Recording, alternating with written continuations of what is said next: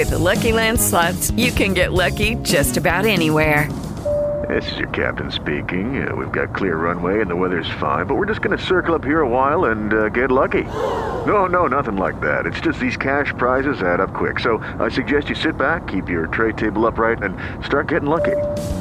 Play for free at LuckyLandSlots.com. Are you feeling lucky? No purchase necessary. Void where prohibited by law. 18 plus terms and conditions apply. See website for details.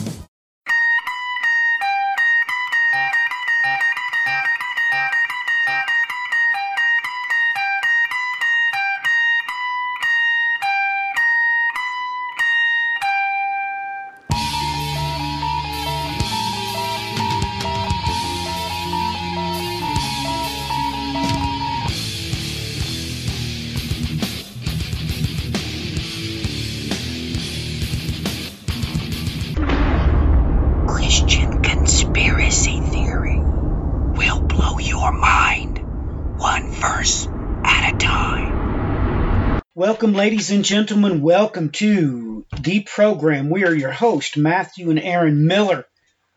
Today we're going to be covering more extreme questions that came in.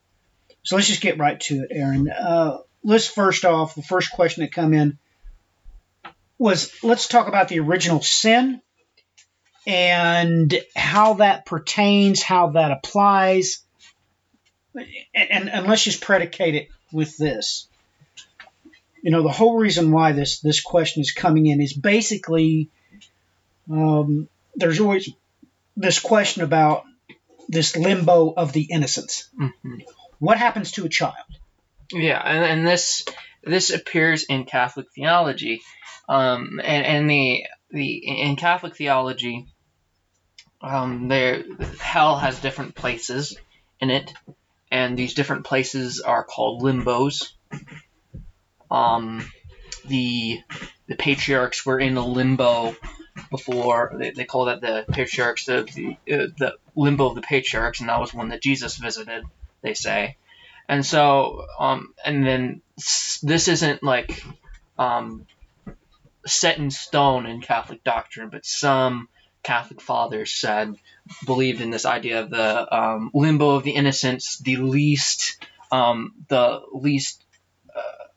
terrible place in hell. It's not as terrible as all the others, but it's if a child dies before it's baptized, then it goes to that place, and basically. I guess the idea in Catholic doctrine is that when you are baptized, you literally become dead to the original sin, in a sense. And where Protestants deviate from that doctrine is that where the Protestants and Catholics deviate is that the Catholics believe that all are guilty of the sin of Adam. So all of us would be judged for the sin that Adam did. But the Protestant interpretation is that we are not guilty, but we suffer the consequences of it. So we have sin in our flesh. We have, we are subject to death and stuff like that. All the above, and that is to say, not hell. Let's be technical. Hades, Mm-hmm. the Hebrew Sheol. Mm-hmm. Okay, the point being this: there are three basic existences. There is heaven, which is higher up Jacob's ladder than us. There is the physical creation, and then there is what lies below. Yeah, but if you want to, there's Hades and Sheol. The best word to reconcile both of them would just to say the underworld, the land of the dead. Which that is the word Hades. Yeah, that is. And this is kind of where I'm like, if you were to try to take use the Greek New Testament and the Hebrew Old Testament, you realize that the Septuagint translates the word Sheol into Hades. So, and my general rule for that is if the Greek translates a Hebrew word instead of transliterates it, that means you need to translate it into your language. So if I were to have this word appear in a Bible, I would say underworld, if anything, because that's the only way to really describe it. Even the word infernum, the word infernal, when you hear the word infernal, you're thinking of hell. That's right. A fiery furnace. Right. But the word in Latin actually means the underworld. The underworld, right. So really, it just means the land of the dead. Which is generally understood as being beneath the earth. Which, this is a good qualifier. Okay, you can't lump everybody together, quite simply because Christ did, in fact, crack time as well as creation. So he literally cracked space-time, right? So you have an event horizon for that. Well, that being the case, you can further compartmentalize this and, well, where did the patriarchs go before Christ? I mean, did they go to hell? I mean, speaking as in normal westernized English, that's what they all say. Well, they were in hell, right? Yeah, and that's the problem. Even Jacob himself said he was going to Sheol. He said he would, when Joseph died, he said, I will go with my gray hairs down into Sheol. So if you were to say hell, then my goodness, then be fighting words there. Yeah, and then but as I'm saying, the Catholics reconcile this by using the word limbos, which has no basis in the Bible. Yeah, I mean the word limbo is clearly not a Hebrew or Greek word, but it's basically what we're talking about anyway. So this is the qualifying question. These children, do they go to heaven? Or do they go to Hades, just a different compartment? Does the Bible bear testament that there's another special compartment in Hades for children before the age of accountability? Well, before we go there, let's establish this. What makes you qualified to go to paradise? Well, I would immediately say be a Christian. I mean, you can't get away from that. You have to be a believer in the Lord Jesus Christ, in as much as even the thief was that was right beside him. So when you say that, an infant, when it dies, of course it never knew who Jesus was, then it wouldn't be able to go to paradise. Herein lies the problem. It's like all Christians, all believing people get to go to paradise in as much as you accept him as your Savior, correct? Yes, but the thing about this is they are innocent. And when we as Protestants say they suffer the consequences of this, but I mean, I've had friends who I had a friend who had a miscarriage, and she, it hit her pretty hard, and I told her, I mean, that's the greatest mercy God could ever give anyone.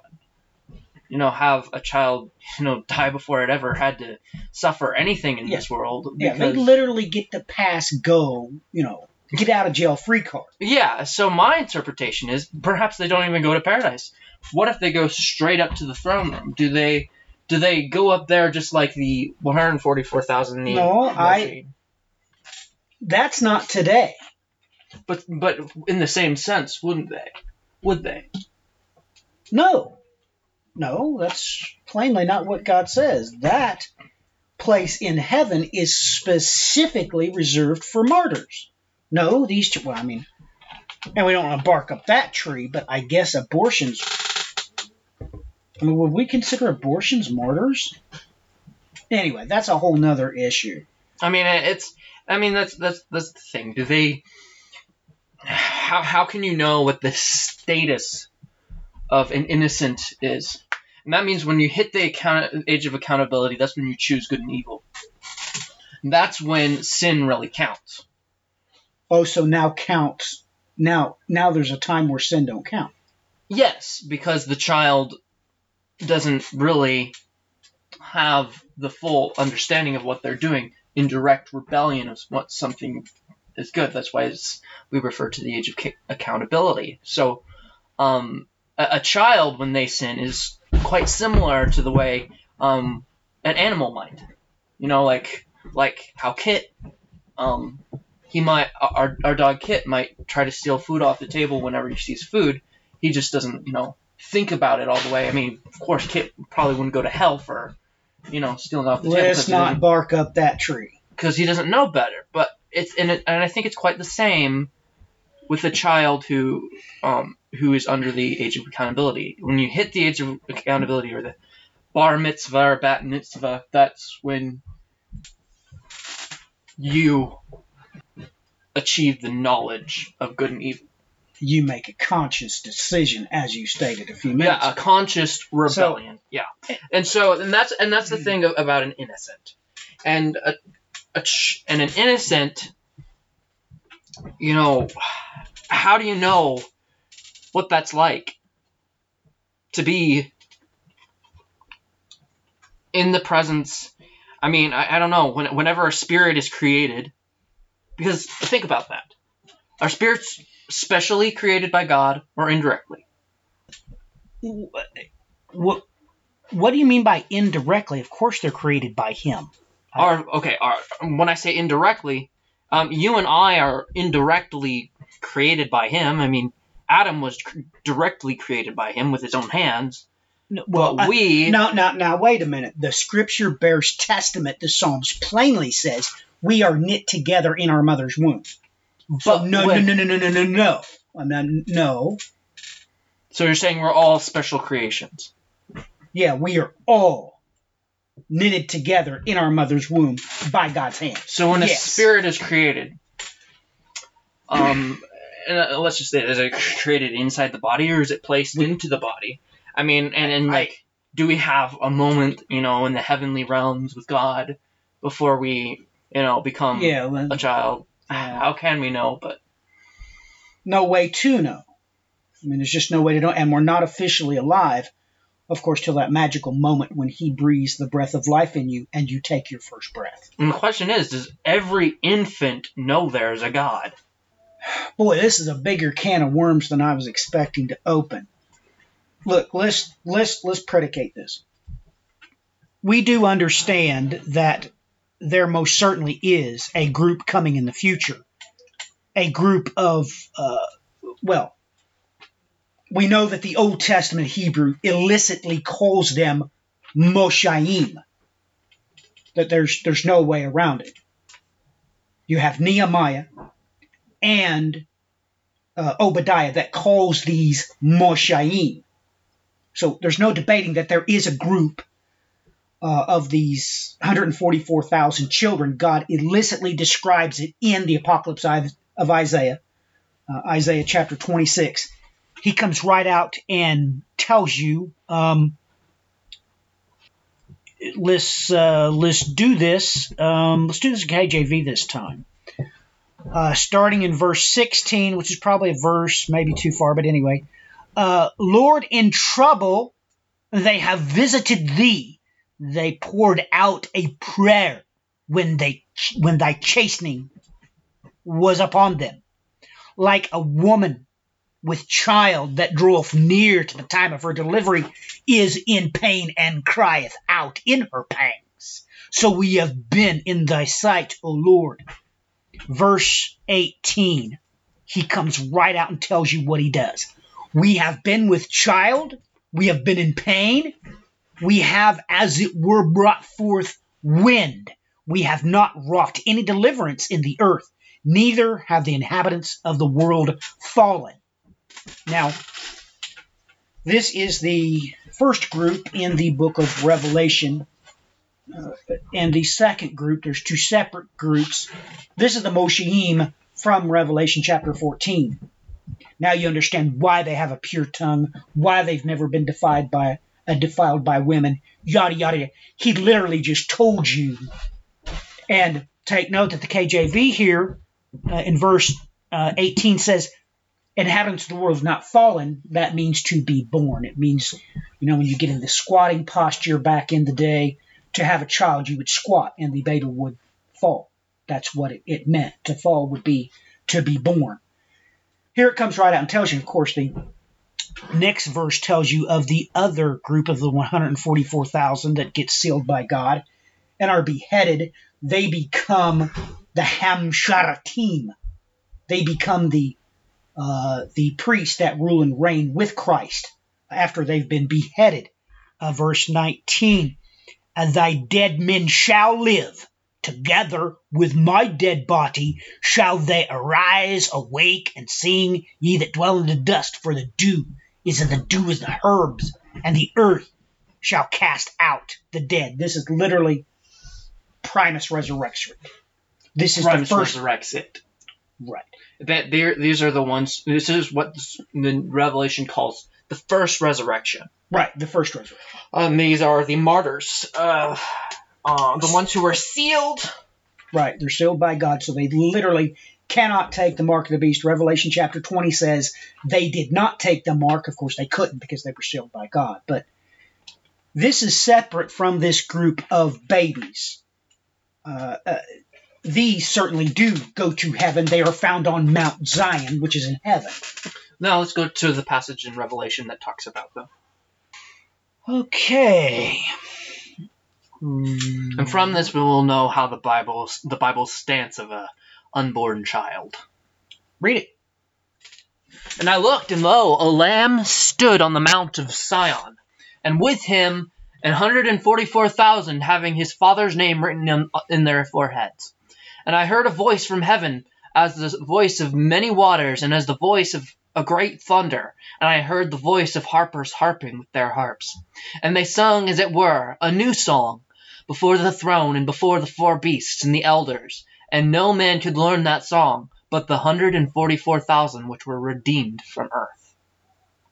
These are they which were not defiled with women, nor are they, for they are virgins. These are they which follow the Lamb whithersoever he goeth. These were redeemed from among men, and the firstfruits unto God, and to the Lamb. And in their mouth there was found no guile. Or guile. Gilly. I'm sorry.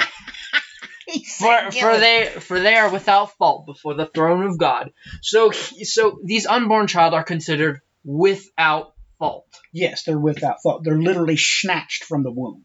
And when it says redeemed here, in Hebrew, it means to buy. They're bought. Yes, they have been purchased. Yes. And so when we usually think of redeemed, we usually think in English as being raised Christian. We usually think redeemed means forgiven. Hmm. But no, it actually really means more in the sense of whenever you hear of like redemption in economic senses. Right. We are bought by the blood of Jesus Christ. Right. So these children, when they're redeemed, it doesn't mean they're forgiven because there was no fault in them. And because they were without fault, this tells us that an innocent is not guilty of anything. Well, here you have it too, going back to Isaiah chapter 26, verse 18. Take note of what is used here. What is used for deliverance? Yeshua. That's right, Savior. So remember that the book of Obadiah and Nehemiah both call this group Moshaim, that ascend Mount Zion. So realizing that, well, that's what Revelation just said, this group stays with Jesus that duration of 1,260 days. He literally teaches them how to speak. He teaches them, you understand, him and God the Father literally teach them everything they're going to know. So, incorporated into the Hebrew right here, he literally comes right out and is telling you the detail. This being a completely side issue, it's these two groups, the 144,000s, that comprise the rod of iron. So this just hit me. Jesus refers to two realms of the dead. Paradise and Abraham's bosom. That's right. What if they're two different places? Because Abraham's bosom existed before Jesus. Before Jesus. So if paradise is the place where people who are purchased, who believed in Jesus Christ, go, then formerly they were in Abraham's bosom. I was working on my own translation of the Bible, and I found something rather intriguing that helped me realize what Abraham's bosom was. So Sarah gave to Abraham her handmaid Hagar. Right. Because she believed that Isaac was going to be born by her instead, because Sarah was barren. Right. So here's the passage in Genesis 16, verse 5. And Sarah said to Abram, may the wrong done me be upon you. I have given my maid into your arms. And then she saw that she was conceived. I was despised in your sight. May the Lord judge between you and me. So here we're told about what the bosom of Abraham is. It's the same word, into your arms. As in the Greek, it's the same word as right. Abraham's bosom. Right. So, switching over to a different translation here. You see it here in the Web translation. It says bosom. So, why would it say this? This is in reference to children, and we are told about Abraham's bosom. And it seems to me it might have to do with just grace altogether. Well, here we see that Sarah is just coming right out of the way and just blaming her husband for everything, even though it was Sarah's idea the whole time. Even though it was Sarah's idea the whole time. We're back to the garden. Yeah. I mean, literally, yeah. It's like, Abram's just looking at her like, this is your idea. Really, this is your idea. So, at any rate, that this is a pretty good question. These children that die, is there a limbo that they go to? Now, is either they would go to paradise, they would be purchased by Jesus' blood, just like these Mosheim,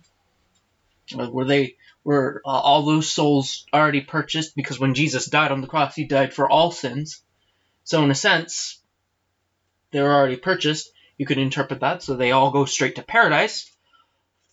Or do they go to Abraham's bosom, separate place?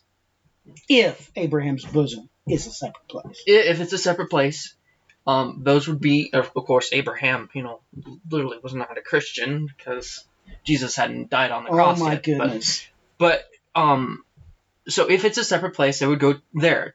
But I disagree with the idea that they go to any place of torment of any form, because they are what the Bible says, without fault. Well, let's take a look at this. Where is this idea coming from anyway? Going to Romans chapter 15 of the New American Standard Bible. Nevertheless, death reigned from Adam until Moses, even over those who had not sinned. Point blank.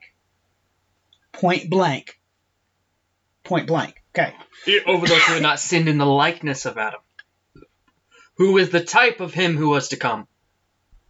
So, that's a very complicated. That's pretty complicated. Let's say that again.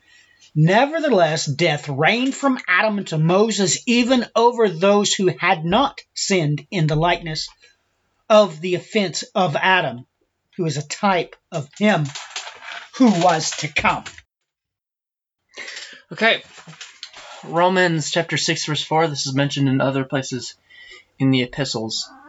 Therefore, we have been buried with him through the baptism into death, so that Christ was raised from the dead through the glory of the Father, so that we too walk in the newness of life.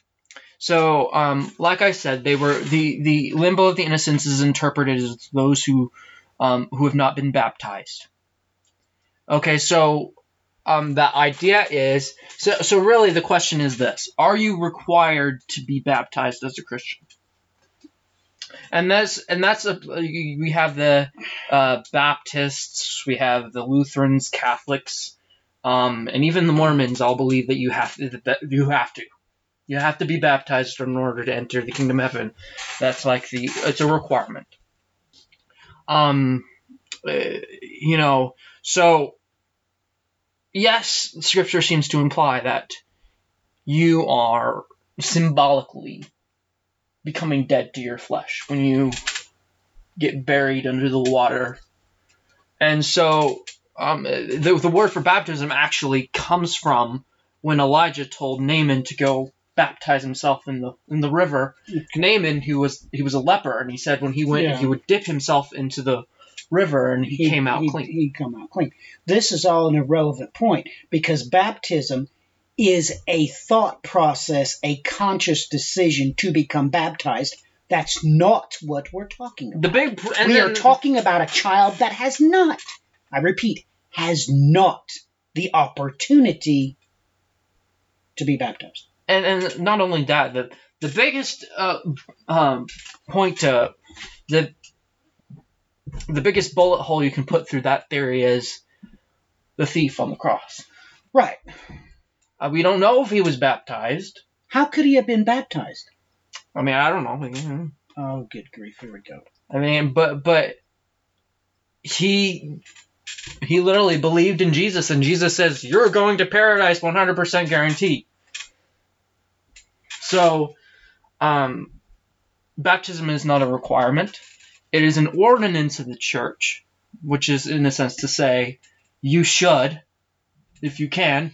But just like the other ordinance, which is communion, if you don't consciously make the decision in your mind and put it in your head, you have, in a sense, sinned in performing it and not actually consciously thought about it. So if you baptize a child who can't consciously think about it, it's just worthless. It's just water under the bridge. Yeah, and then you got a problem like with people who live out in the desert. I mean, how are they going to go? Oh my goodness, here we go.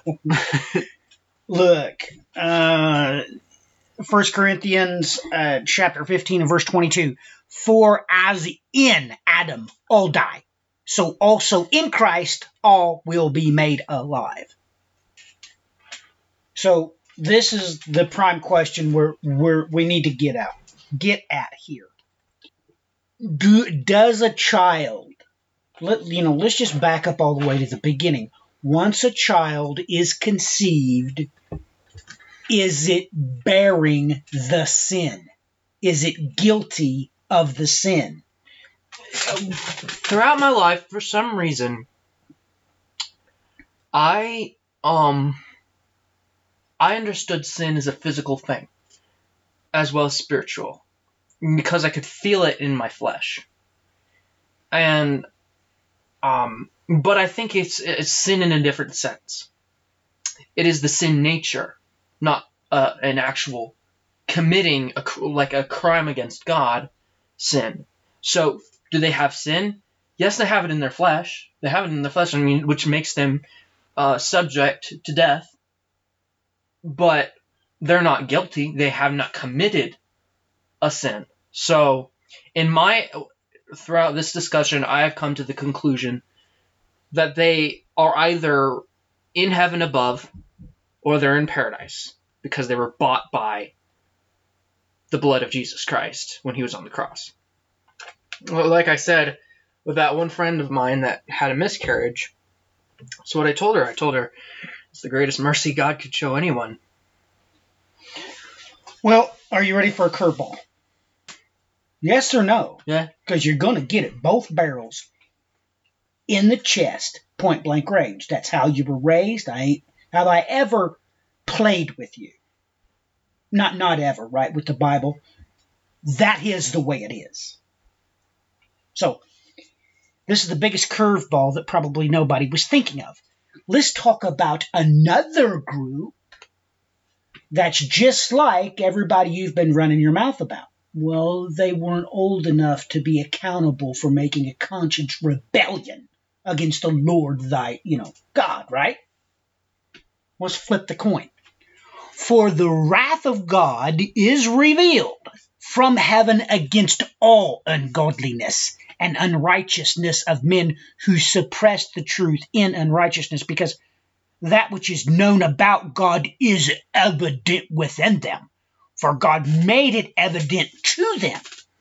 For since the creation of the world, his invisible attributes, his eternal power and divine nature have been clearly seen, being understood through what has been made, so that they are without excuse. So, now, this being said, okay, we have to do this. This is in reference to the other huge group of people who are also, you would call, in limbo in the English language, because we're talking about, okay, let's go to what's some pretty good ones. Let's talk about the Vikings, okay? Let's talk about some Vikings who this scripture applies to, but they never heard the name of Jesus. Okay, where did they go? Yeah, people who didn't know what was right, but... No, they knew what was right. Look, we all have the Noahide laws in us. Mm-hmm. We know what's right and wrong. Yeah. All laws based off this. Well, that's not what I said. They didn't know of Jesus. Yeah, and that's the thing. Like we have random places around the world, China, randomly right. where there's this little group of monotheists who worship the one God, and it seems that when this evident thing comes to those people, they may give him a different name, but they worship him. But of Jesus Christ himself, that's another question. Like, do you believe in Jesus? And that's a problem there. Wait a minute. Christ himself said, what? If you see me, you see who? The Father. Okay, so now don't beat around my bush, because I'll burn it down. We don't play word games. If you believe in the one God, he is the one.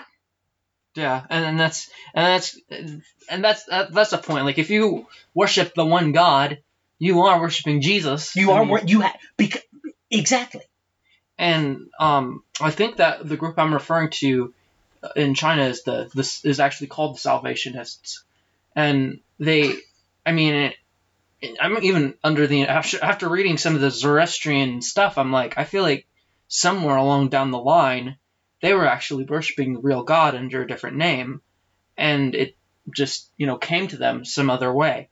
And it's just, so really those people who did what they knew was right in their heart, God has put morals in all of us. We know, of course, that we can never be enough. And that's the point of grace, is, I can never be a good man, because no one's righteous, only he is. Right. And no one is righteous. And when we say that a Christian is right, whenever we say a Christian is righteous, it's because we're clothed in the righteousness of Jesus Christ. Right. And that's what God sees when he looks down at us. He does not see our sinful nature. Which is a separate issue, right? Yeah. The point being is there is a difference between that rebellion. Yes, and here I opened up Jude, the only chapter, verses 14 to 15, and it says, and it's a quote from the book I translated. That's the Book of Enoch. Yeah. The Book of Enoch.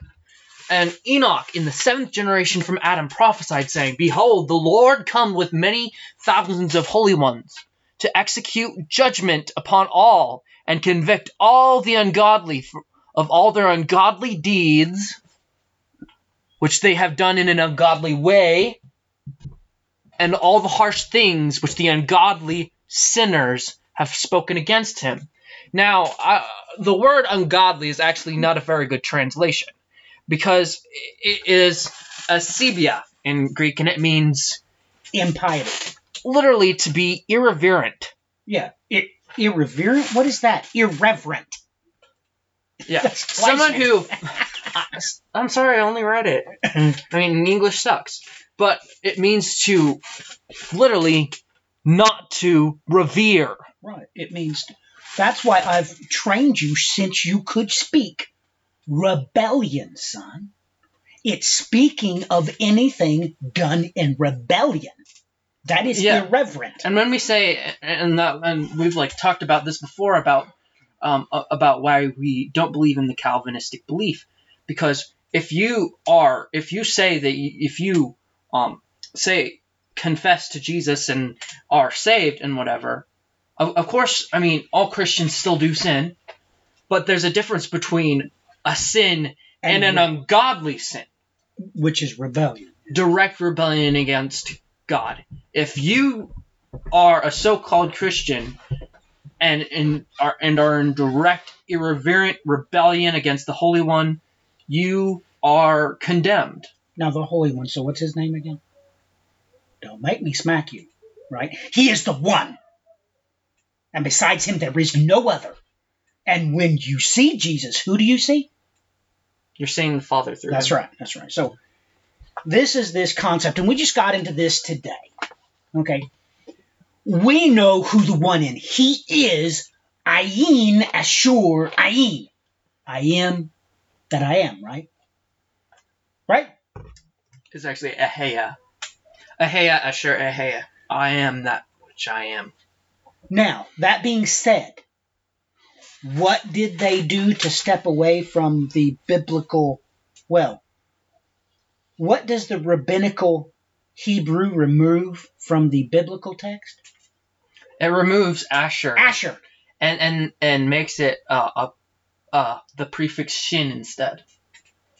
And I actually figured that out from my friend James online when he's helping me translate something from rabbinical Hebrew, and he said, well, that's the main difference, is that instead of Asher, which is basically who, means who or which, and they just make it the letter shin or sin and make it a prefix. So that's the really what is damning. What damns you to hell is impiety. Impiety? Impiety. He said piety. I'm sorry. No, that's classic, man. You're right. They're like words that I've never heard like aloud before. Like, I ever tell you about that one time when I was in science class and I said circumference? I was homeschooled for most of my life. You know, I just saw it in a book, and English sucks. Amen. Amen. You need to know your place. Amen. You need to know your place. Since crap. This is the truth. Ever since childhood, my hatred towards English grows stronger and stronger. Amen. Amen. Yeah. So, Aaron, this was a really good question. And it really came down to the question of the original sin. Are children, before they reach the age of accountability, retarded people, mentally ill, are they guilty of the original sin? No one is guilty of the sin of Adam. You're guilty of your own sin. Do they physically suffer the consequences of sin? Yes. All right. So herein lies the key to this question. We've totally covered this gambit, correct? Yes. And all of these people, they know God. There is one God. Romans plainly says that they do. Yes. So there's that, and also what damns you to hell. Ungodly sin. Can you say rebellion? Rebellion. Okay, so let's get this straight. Just because you're afraid you're going to get fired, can you lie to your boss? No. No. You fear the Lord your God. not your boss, nor the consequences that you, in your fear, conceive he can do to you, like fire you. Who cares? Anyway, yada, yada, yada, yada, yada. Boy, wow. So my opinion, my conclusion is that they're bought. Those children were, just like the Mosheim, they're bought by the blood of Jesus Christ, and therefore are either literally up there in heaven, or they're in paradise. And we would say that these 144,000, based on the text, they actually do not physically are under the original sin. It does not. They are not under that judgment, nor its consequences, either one. They become something else, to the point where Revelation was very plain in the text. They're somehow, because they're not under this judgment physically, they can actually sing a new song that nothing else under the heavens can even articulate. So, that perhaps is for another show altogether. But anyway, let's move on to the second question. Boy, we've did some work on this. Good question. How long was Adam and Eve in the garden before the fall? So, the scripture isn't clear, but it's a good question and it's a good point. It doesn't seem that it would be a long time through the scripture, because wouldn't they have had babies? They would have a lot of children. Otherwise, there would be maybe like 1 million different children, human beings that never sinned at all, are still walking around up there. I mean, we don't have scriptural evidence of that, but those are angels. What if those are angels? Yeah. But Adam and Eve, since we have no indication that happened in the scripture. Okay, let's define.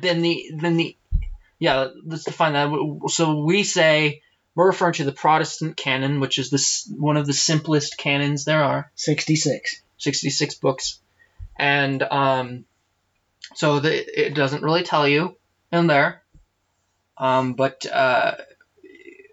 from what we can articulate in there, in my opinion, is that it was not very long, because they did not produce a child or a family or anything in there. From what we know of, there's no indication for sure that happened. Well, let's try this. Based on extreme exegesis, you could say that the fall happened about 1 year, 5 months, and on the 26th day of that 5th month. What do you have to say about that? Okay, so this I actually got from the another book, which I have added into my canon. We haven't had it come up with a name for the canon yet, but it pertains 99 books. And this book is called the Book of Jubilees. A good number of you may already know of this book. Okay, so in Jubilees chapter 3, verse 17, after the completion of the 7 years, which he had completed there, 7 years exactly, and in the 2nd month, on the 17th day of the month. Okay, so 7, so I have talked about this before on other shows, that we have, that in that time period, years were a lot shorter. Which, in what we're really saying is the sun would travel around the Earth traveled around the sun 5 times faster. 5 times faster. And so that would make your year 73 days long instead of the 365, and your months only a week long, really. So you would have a complete lunar cycle in 1 week. So we're told that in here that in antediluvian times there were 7 years on this. 7 years they were there on the 8th year, on the 2nd month, on the 17th day. Okay, so I'm just going to correct that into a calculator. So 8 years. So 8 times 365. And then divide that by 5. Okay, so that's 584 days. Okay, the second month, which basically means 2 weeks. So plus The second month means 2 weeks. Yeah, and then antediluvian time. That's right, transferring it into the fifth power. Okay. So that's 14 days. So plus 14 equals 598 days. Okay. And on the 17th day. So 17 more days. 6. So exactly they would have been in the garden 615 days. If you want to put that into years again, not much. Right. Not much more than a year. But the direct transference is on the 26th day of the 5th month in the first year. Yeah, so you have... Yeah. So, boy, that's really qualifying that. But by the way, give us an update on Jubilees. Have you keyed that to Strong's yet? This chapter you're looking at, chapter 3 and verse 17. I think I'm still working on that chapter, but I think I might have finished that one. All right, so, wow. Anything else to add on that? Nope, but this one was... the question was worded, were they there millions of years? Which leads to the third question that we have written down. Right, which the third time is a charm, ladies and gentlemen. Does the order of creation, i.e., fish, birds, mammals, humans, does it follow the creation steps, the steps of... Are we saying... no, let's put this in better words. Is this standing for day age evolution? Does Genesis chapter 1 refer to not 6 actual days, but time periods? Now, I've done a study on this myself before, and this is why it's a good question. There are 6... Actually, in among the old earthers, there are those who stand on carbon dating say there are 6 epochs: the Cenozoic, Mesozoic, Paleozoic, Neoproterozoic, Mesoproterozoic, and Paleoproterozoic. And those are the 3 biggest, periods or epochs of time throughout, since the Big Bang or whatever. So they're saying that this is that instead of days, it's an epoch. Okay, so let's play with that.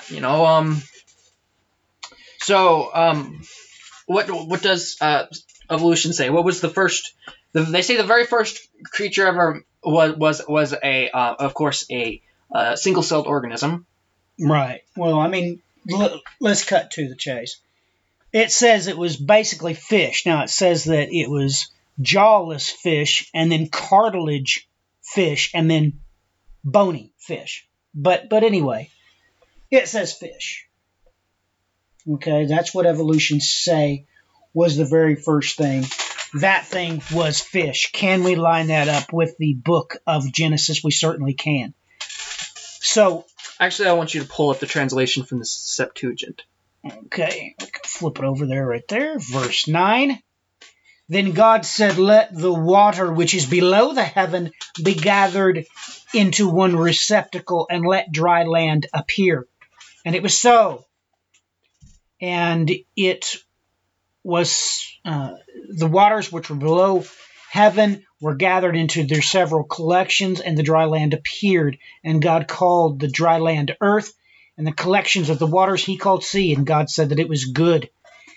And God said, let the earth produce the grassy plant with sowing seed according after its kind and according to its likeness, and let the fruit-bearing tree together with the fruit the seed which is in it according to its kind upon the earth. And it was so. And the earth indeed produced grassy plant with sowing seed according to the kind and according to likeness. And the fruit tree together with the fruit, the seed which is in it according to its kind, and the earth. And God saw that it was good. And there was evening, and there was morning, the third day. Then we're told about the luminaries. So that's day 4. So let's skip to the next day. Day 4 is when we are told about the creation of the first animals. God indeed made the great sea monsters and every species of moving animals which the waters produced according to their kinds, and every winged creature according to kind. And God saw that it was good. Okay, so the sea monsters. In Greek, it says Cetus. Right. In Hebrew, it says Tenin. Tenin refers to a dragon. That's the Hebrew word for dragon. But Cetus in Greek refers to more of a sea-type dragon. Right. And in Greek mythology, it seems to be more like a Cetus seemed to be more like a serpentine type creature. Yeah.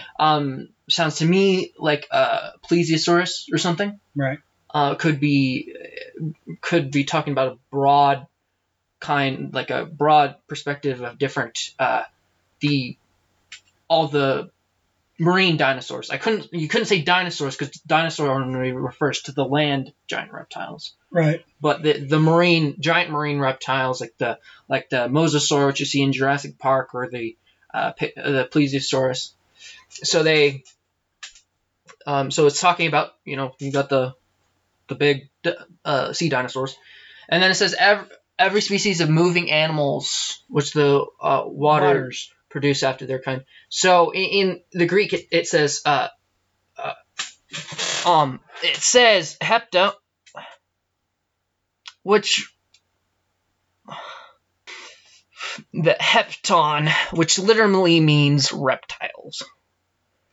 Now, so the crawling creatures here in this sense is actually talking about reptiles. So this goes.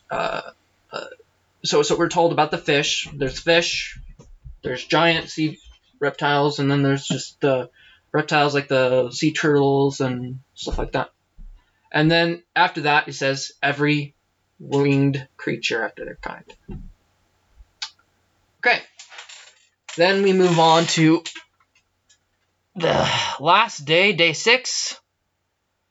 Now wait a minute. On the 5th day, then God said, let the earth produce animal life according to their kind. 4-footed beasts, and reptiles, and wild beasts of the earth after their kind. And it was so. God indeed made the wild beasts of the earth after their kind, and the cattle according to their kind, and all the reptiles of the earth according to their kind. And God saw that they were good. And then the Lord said, let us make man in our image and after our likeness, and let them have dominion over the fishes of the sea. Okay, so that being stated, when we go back to the evolutionary stages, it's fish, it's amphibians, reptiles, then birds, then mammals. Yeah, and it seems to follow the same orders. So that does, in fact, follow the same order. And then evolution also says that that humans are the most highly evolved creature, because, of course, we have sentience. We're the only creature on the entire planet that has sentience. And so we have that. It lines up with that, and it also... the 6 epochs lines up with the 6 days. Right. So when God was creating, was he literally just, sitting back and, kind of supernaturally changing things or causing them to mutate here and there and evolve along the millions of years? So let us be clear. Okay, let's be clear. The evolution has stages. Let me explain that for you. The mammals came from fish. Do you understand that? This is the major difference here. You see, they're trying to deceive you, and you'll take note, they base this off the Bible. It's a corruption. It is a pollution. It is a defilement of God's word. They're saying that man is in this single stage. You understand? Yeah, and like not only do we have we didn't really complete the chain. Like I said, we had the jawless fish thing. The as the first one. Actually, the very first they say is a single-celled organism, that became bacteria or something like that, which lines up with day 3. We're talking about the seeds bearing their kind and Right. plants, and so yeah, it does seem to line up with that. But I want you all to realize something, that this is based. This timeline is based on 2 things. The first thing is the assumption that carbon dating is accurate. The second problem is the assumption that this is the exact order that things went through. There are a lot of assumptions made with evolution, and you all, yes, you can take a rock and it can tell you that it was 1,000,000 years old, but it can also tell you it was 1,000 years old. Right. Because carbon dating is ridiculously unreliable. Unreliable. It's a joke. It's a farce. But the problem is this, okay? If you take a rock that's maybe 10 years old, the carbon dating may be more reliable, but there are things that affect the carbon dating. Like water. Water, you have they'll admit to you that atmosphere and weather conditions can change that by like a trillion years. And not only that, also they say that that a cataclysmic event can cause that. I mean, Christians believe in the flood, but even they believe that the Earth was hit by a massive asteroid multiple times. Well, basically the Chicxulub impact they call the dinosaur kill. So they already believe in massive cataclysmic disasters, which could have clearly affected the carbon dating. Right. So, and then the other thing is just like I said. So that's the first problem. The first problem is the assumption that carbon dating is reliable, and it's not. It's not even close. No, it's a farce. It is.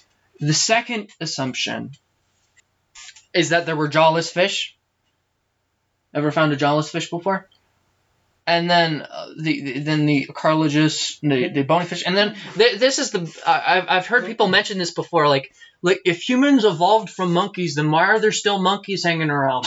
This is the problem. This is the separation. You understand? Look, what this list of stages here is doing. You need to understand that evolutionists say that reptiles came from fish. That is absolutely contradictory to what the Bible says. The Bible literally said, we just read it, fish came from fish. God made fish, and he made reptiles, and he made birds. They did not evolve. A bird did not at any point in time during the biblical creation did it come from a fish. Not ever. It's not the same tree. Yeah, and you and then another thing about evolution is okay. So we Christians all believe in something called microevolution, which we can see, and we can see that a horse can become a zebra. You can see that a Caucasian person could become, a Negroid if they go into the certain weather conditions. We've seen it happen. Right. We have evidence that can happen. But a pig becoming a horse is something very different, because and the problem, like when I took my creationist biology course when I was younger, they refer to genetics as the nail in the coffin of evolution. Yes. Because, so they say that that monkeys are the closest to human beings. They say they're actually when they say that, I forget what percentage they say that they're close to humans, but do you understand how, even though the DNA is microscopic, there's a lot of different codes inside of it. And if you take off a single part on it, and including several million parts on it, like they do whenever they compare it with the monkey, then it's not even the same creature anymore. No. Genetics tells you that it's literally impossible. That's why a human can't mate with a monkey and have a child, because the DNA doesn't match up. The DNA has to match up in order for you to bear a child. Right. So because of this, that's a huge problem. Also, the main one my dad has always told me was, if there was a human that evolved, they say it's a male human, there would have to be a female human that evolved at the same time period in the same location. And the same location by which they could find each other. The chances of that are so ridiculously small. It's stupid. It's very stupid. Yeah, it's small. It's insulting your intelligence if you're a mathematician. It's very insulting to insinuate that. That's ridiculously stupid. Yeah. So really, you can. I mean, as a day age evolutionist, you can believe that if you want. I mean, it's not you're not like, damaging to your faith, but it's not damaging to your salvation. But you're trying to stand on fallacies. Now, wait a minute. I'm going to be perfectly clear with you. I don't care how long you're saying that it took, as long as you state that the Bible is true. People were not produced from fish. That's not what the Bible says. And if you say that, you are not a biblicist. Yeah. And I mean, you can say that day 5 took 1,000,000 years. I'm cool with that. As long as you are stating that this is not what one family tree. No, it's not. I don't care how long it took. A biblicist states this. A fish is a family tree, and a reptile is a different family tree that was created on a different day. Yeah, according to its kind. They were made according to their kind, and they did not evolve from each other.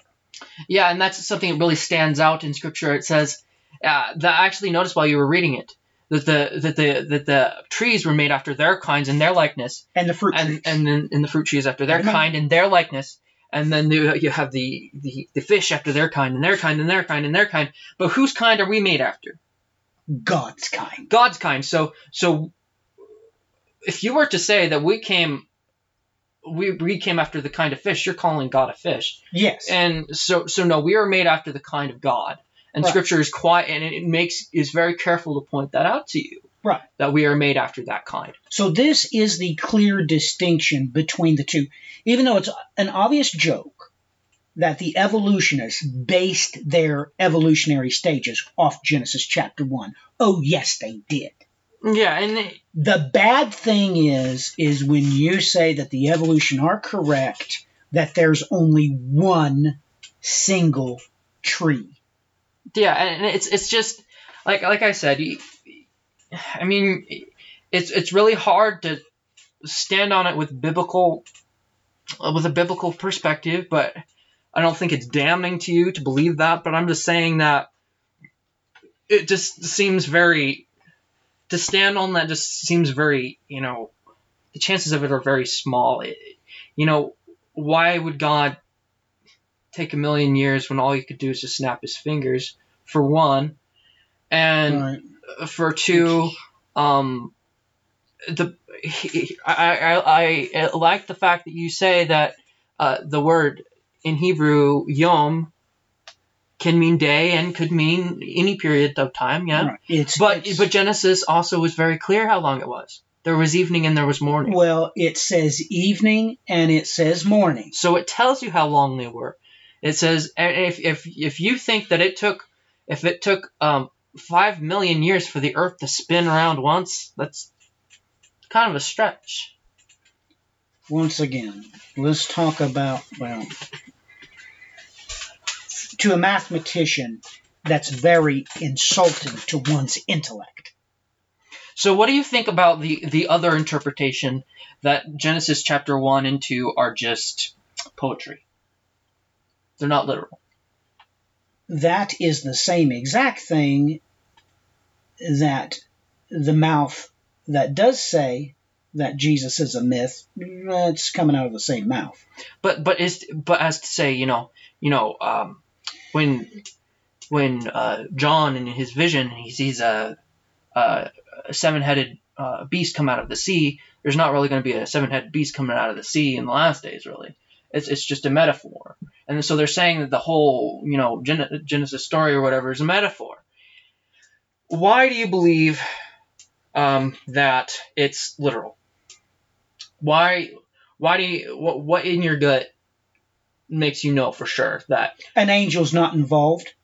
I don't have to beat around the bush. The Let problem, me finish. The deal with it is, people, is that the scripture in other times refers to it being exactly 7 days, because because in Exodus it says on the seventh day you rest because that was the day that God rested. Right.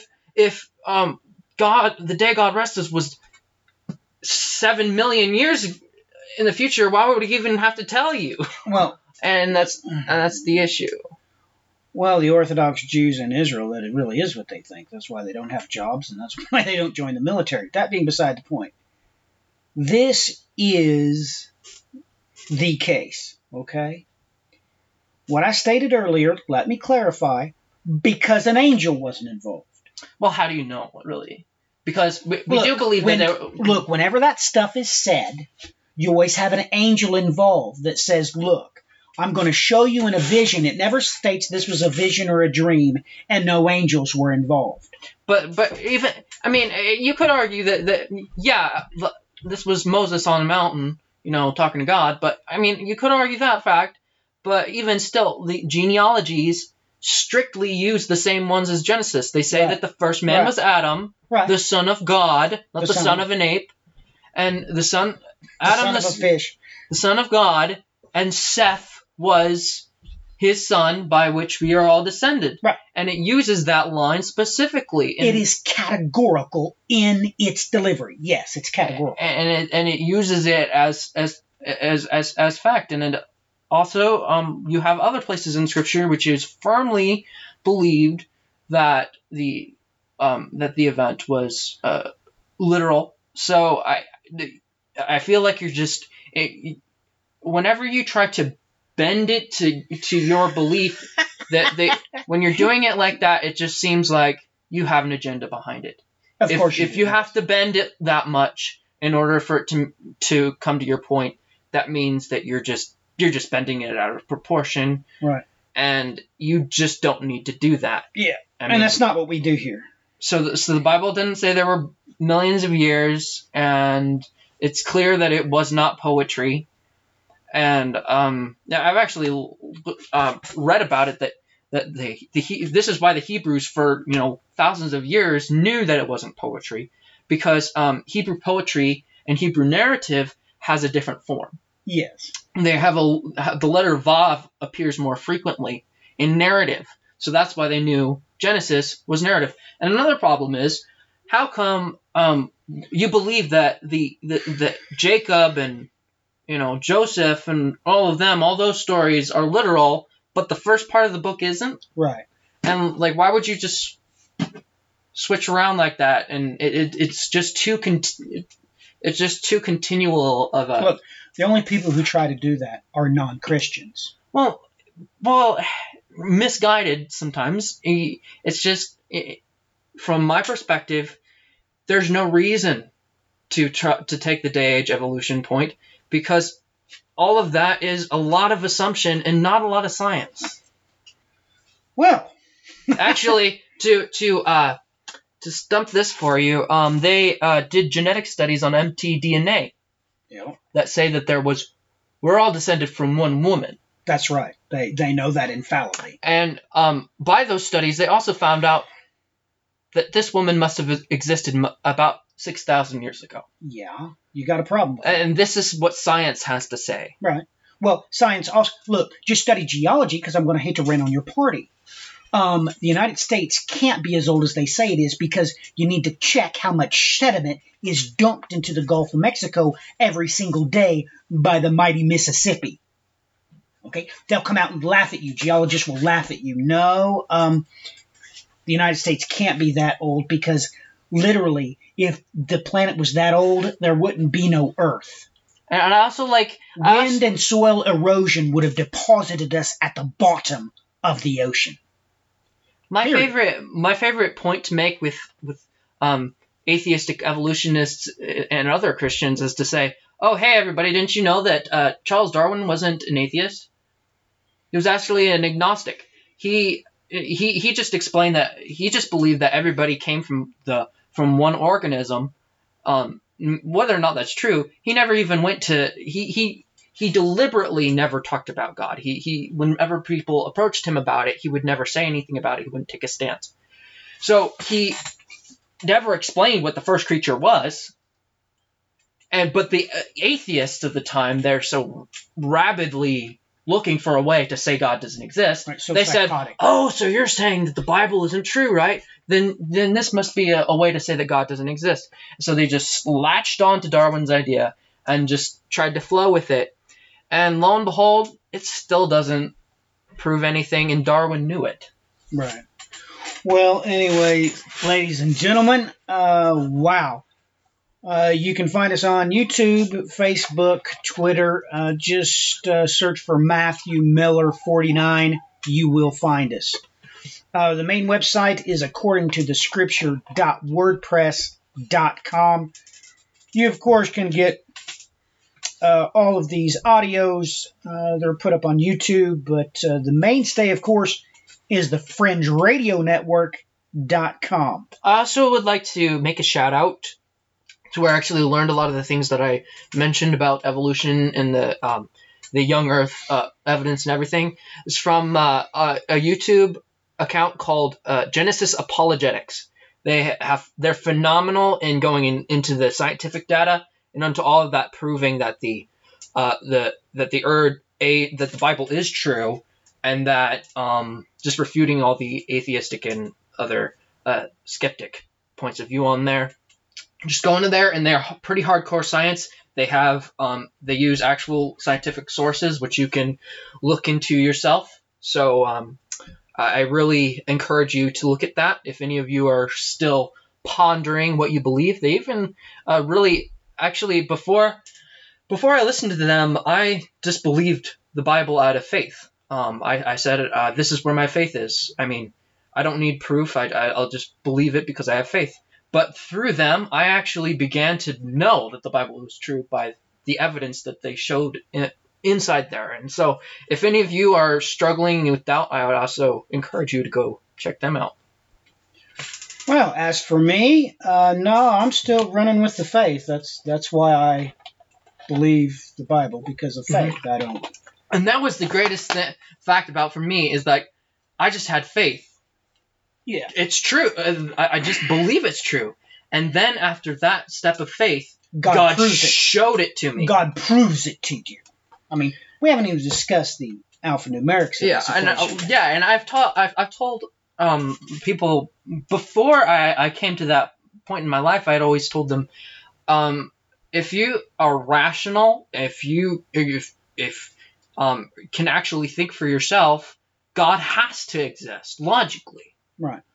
But I said it's up to faith for you to know which God is true. But now that I know what I know about the evidence to the Bible, I know that it has to be the God of the Bible. So you grew up from just believing what I said. Yeah. Cool. It starts with a step of faith. Cool. You can't start with proof. You can't.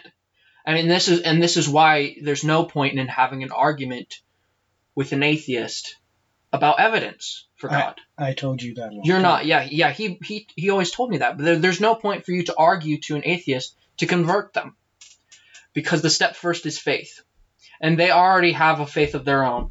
Yep, they certainly do. So, ladies and gentlemen, until next time, God bless and Godspeed indeed. Okay, round 2. Name something that's not boring. A laundry? Ooh, a book club. Computer solitaire, huh? Ah, sorry, we were looking for Chumba Casino. That's right, ChumbaCasino.com has over 100 casino-style games. Join today and play for free for your chance to redeem some serious prizes. ChumbaCasino.com. No purchase necessary. Void where prohibited by law. 18+ terms and conditions apply. See website for details.